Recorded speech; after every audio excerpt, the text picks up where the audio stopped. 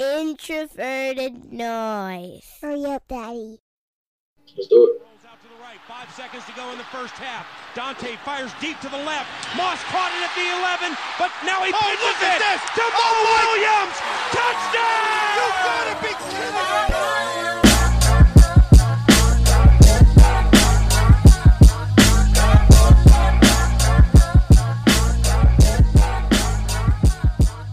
All right, and welcome back to another edition of the Climbing the Pocket podcast. I am your host, Jason Brown. You can find me on Twitter at BrownJason.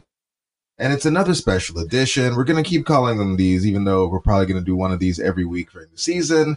This week, it's Packer Week.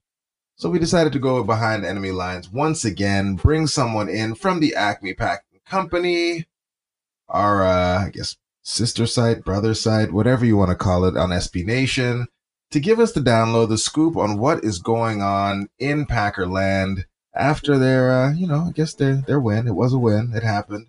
And so we have Tex Western. Tex. Well, what am I actually supposed to call you? Because when I look you up, you're called, Tex Western on Twitter. The Gmail says something else. I guess can you tell the people a little bit about yourself and what the appropriate title I should be using as we go forward in this interview?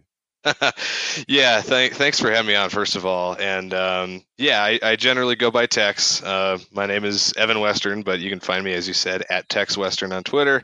I've been with Acme Packing Company for, it's been a long time now, but born and bred Wisconsinite, so naturally, born to bleed cheese from a young age. So, it's looking forward to a fun game here in week 2, though. It should be a good one. Yeah, so, you mentioned that you've been with the Acme Packing Company for a long time. I guess, how'd you get started? What made you decide to go down this path of, blogging, podcasting, and managing editor of, one of the larger sites on SB Nation? Yeah, it's actually really interesting. A good friend of mine from high school, he kind of got me into it. He was writing for this site for a while when we were wrapping up college, and it was kind of a way for me to get some creative juices flowing a little bit, and certainly doing that about a subject that I love very much, which is Packers football. Funnily enough, he now manages the Milwaukee Bucks site at SB Nation, Brew Hoop. So the two of us are kind of running the show on a couple of the different Wisconsin sports blogs at SB Nation. So it's a good time, but it's certainly something I very much enjoy doing, and I love being a part of this network. Awesome. Well, we got you a little warmed up here, so we're going to jump right into it. And I'm going to ask the question because, getting ready for this interview, went, perused the site a little bit, looked around, saw what's being written about on Acme Packing Company. And I'll say in maybe a bit of a different tone than years past, a lot of conversation about the defense, not so much about the offense. And so I guess my first question to you here is Green Bay a defensive football team now? I think you can, certainly after week 1, you can make that argument. This is a team that looks very, very different than the team that we saw last year.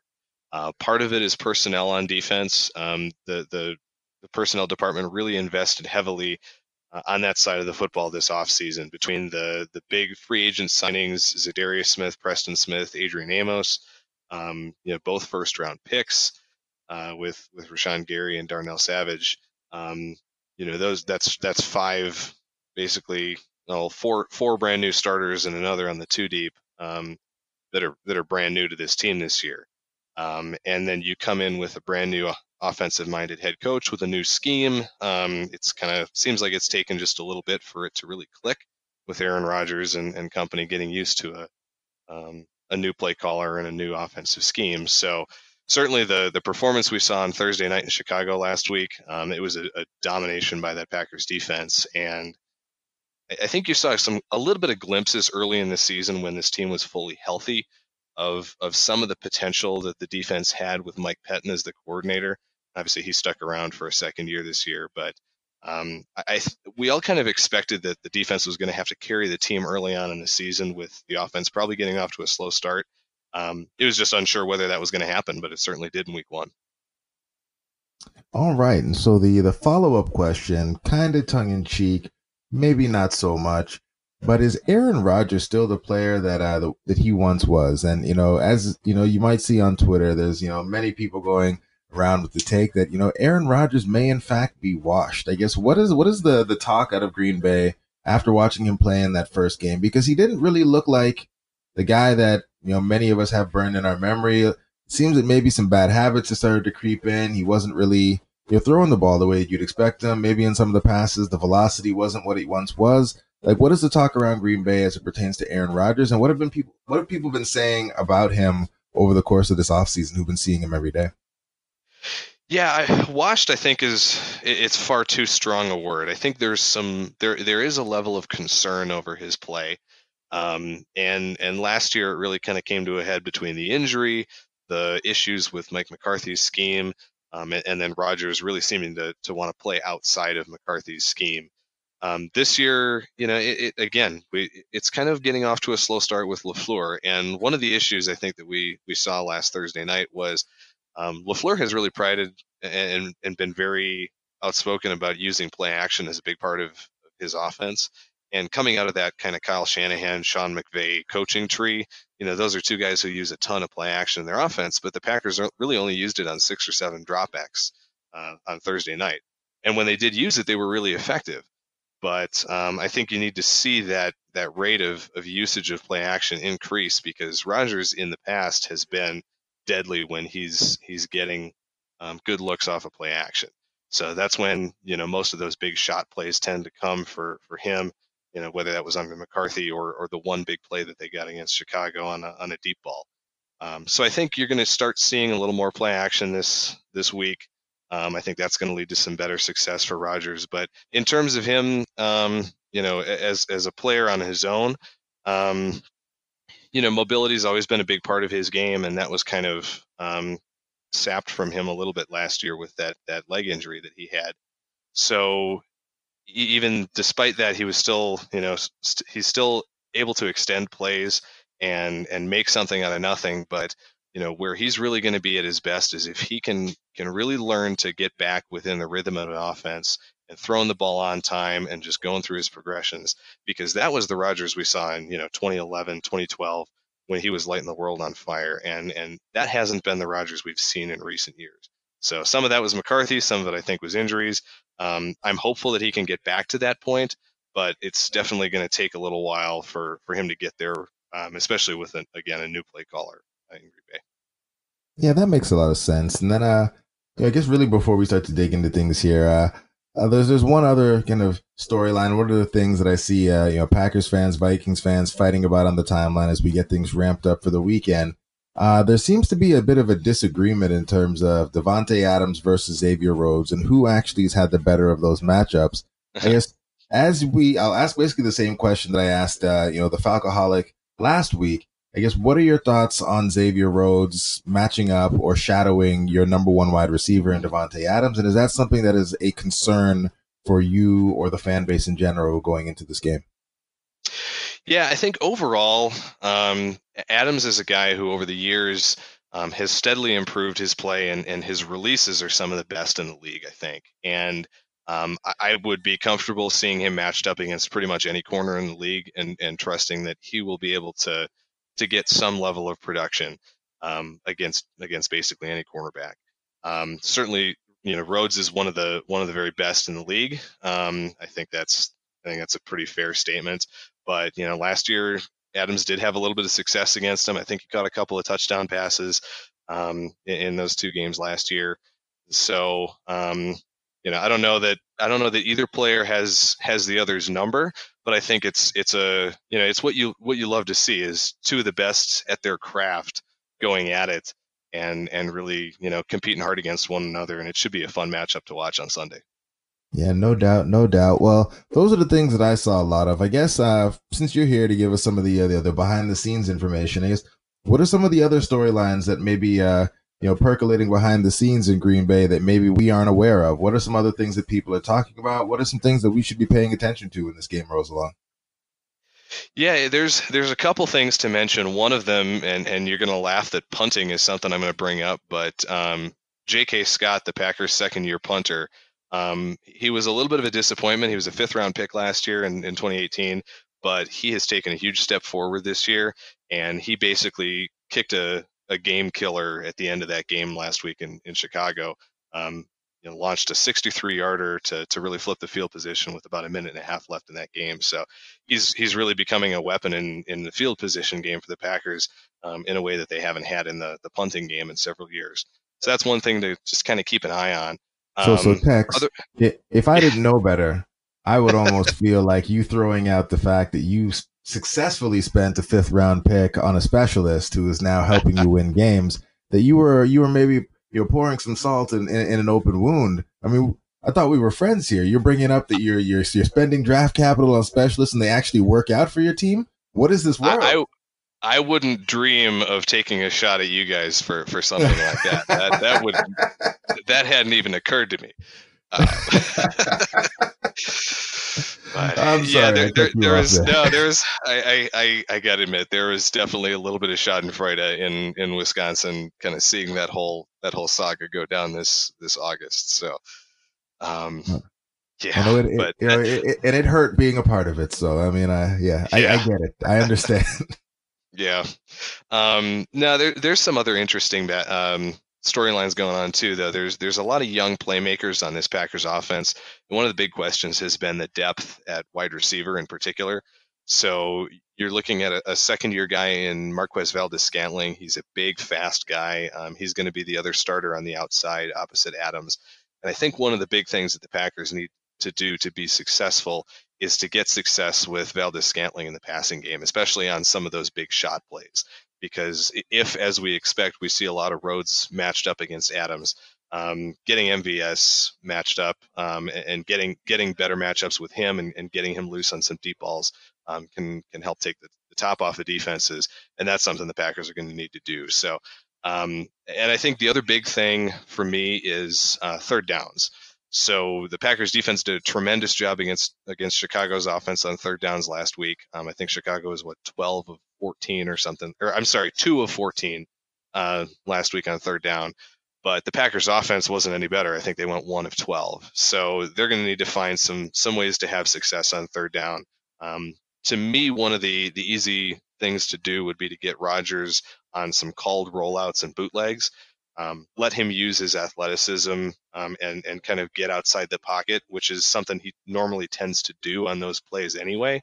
So if you can kind of scheme that into the game plan as something to do on third down, let us use his legs and kind of be able to see downfield a little more clearly and see those routes open up for him. I think that's a good way to maybe get the Packers to have a little more success on that third down. Yeah, so you brought up third down, and obviously, we started out, the defense looked a lot better than the offense in that first game.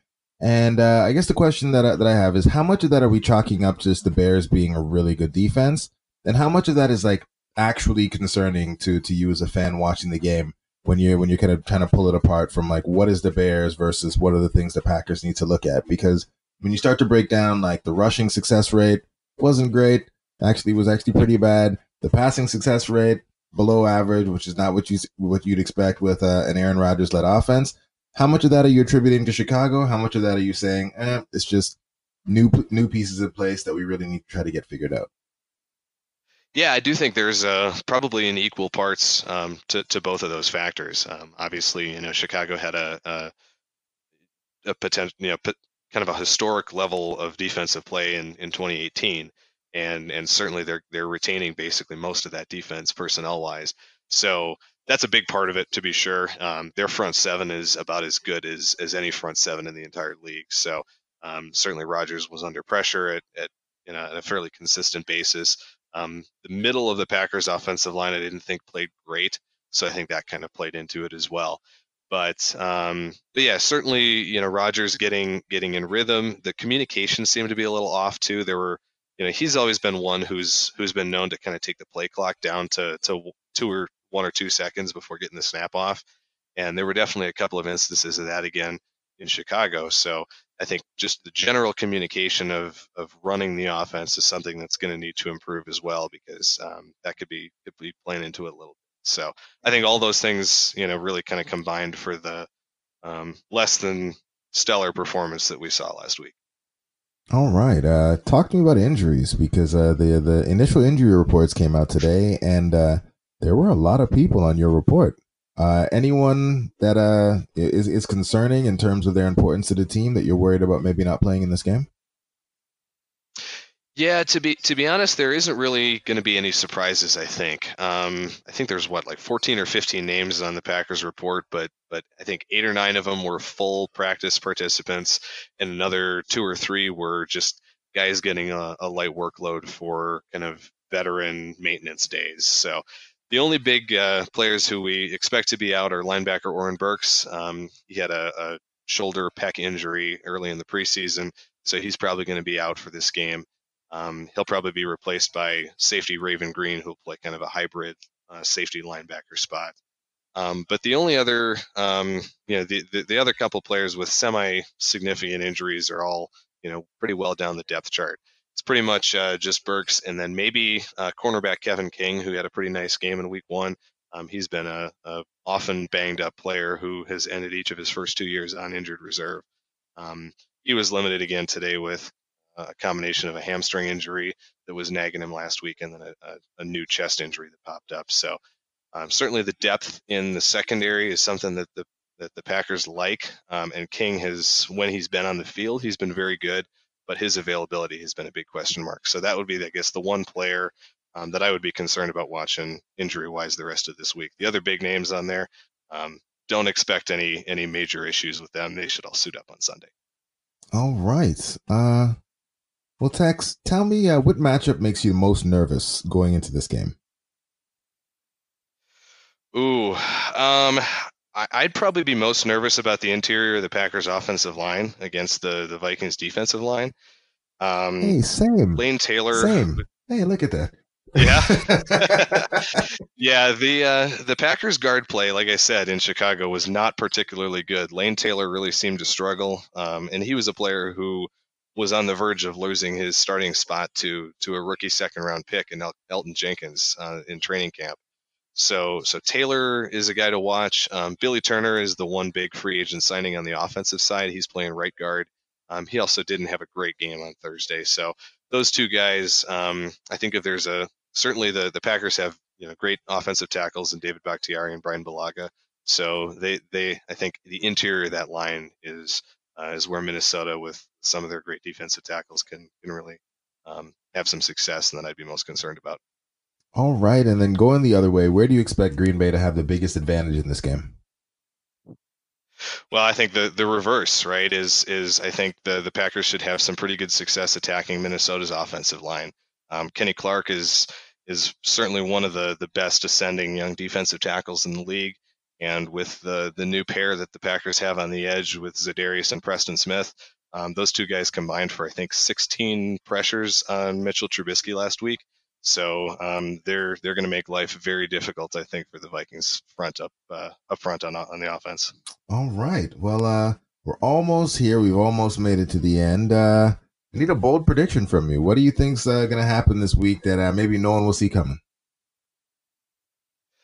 Oh man, I think we're going to see a couple of big plays again out of these new Packers on defense. If you're going to put me on the spot and give me a name, I'm going to say rookie Darnell Savage, the safety, is going to make a big play or two.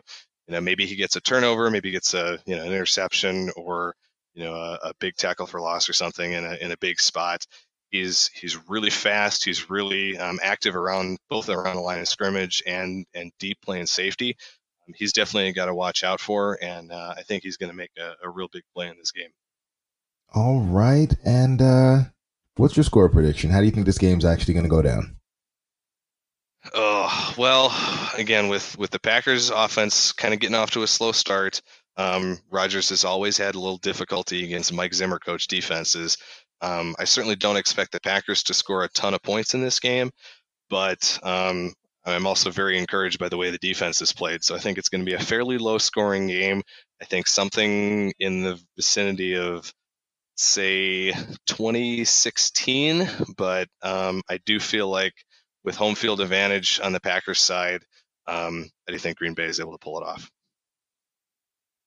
All right. Well, we made it through all the tough stuff, and again, thank you so much for making the time and coming on with us tonight.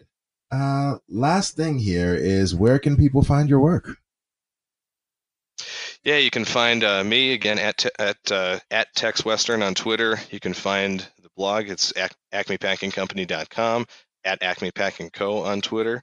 Yeah, that's probably the best place to go. So please check it out. We've got some good Q&As going with Ted Glover this week for kind of previewing the game. Ted of Daily Norseman, obviously. So we always love talking to Ted. Ted's always a great guy to kind of banter back and forth with a little bit. So keep an eye out for those as we move forward towards Sunday as well. Awesome. Definitely will. And I will certainly cross promote as those things pop up. And again, Tex, thank you so much for making the time. Good luck with everything out west. And I won't say good luck for this weekend because I don't mean it. So yeah, we'll play a game. We'll hope your score prediction is incorrect. And maybe Darnell Savage can be Ant Harris when he grows up. Maybe. Yeah, we'll see about that. But yeah, thanks for having me on, and go Pack Go. Oh, well, I can't blame you for that. Thanks again, and have a good night, man. Thanks, you too.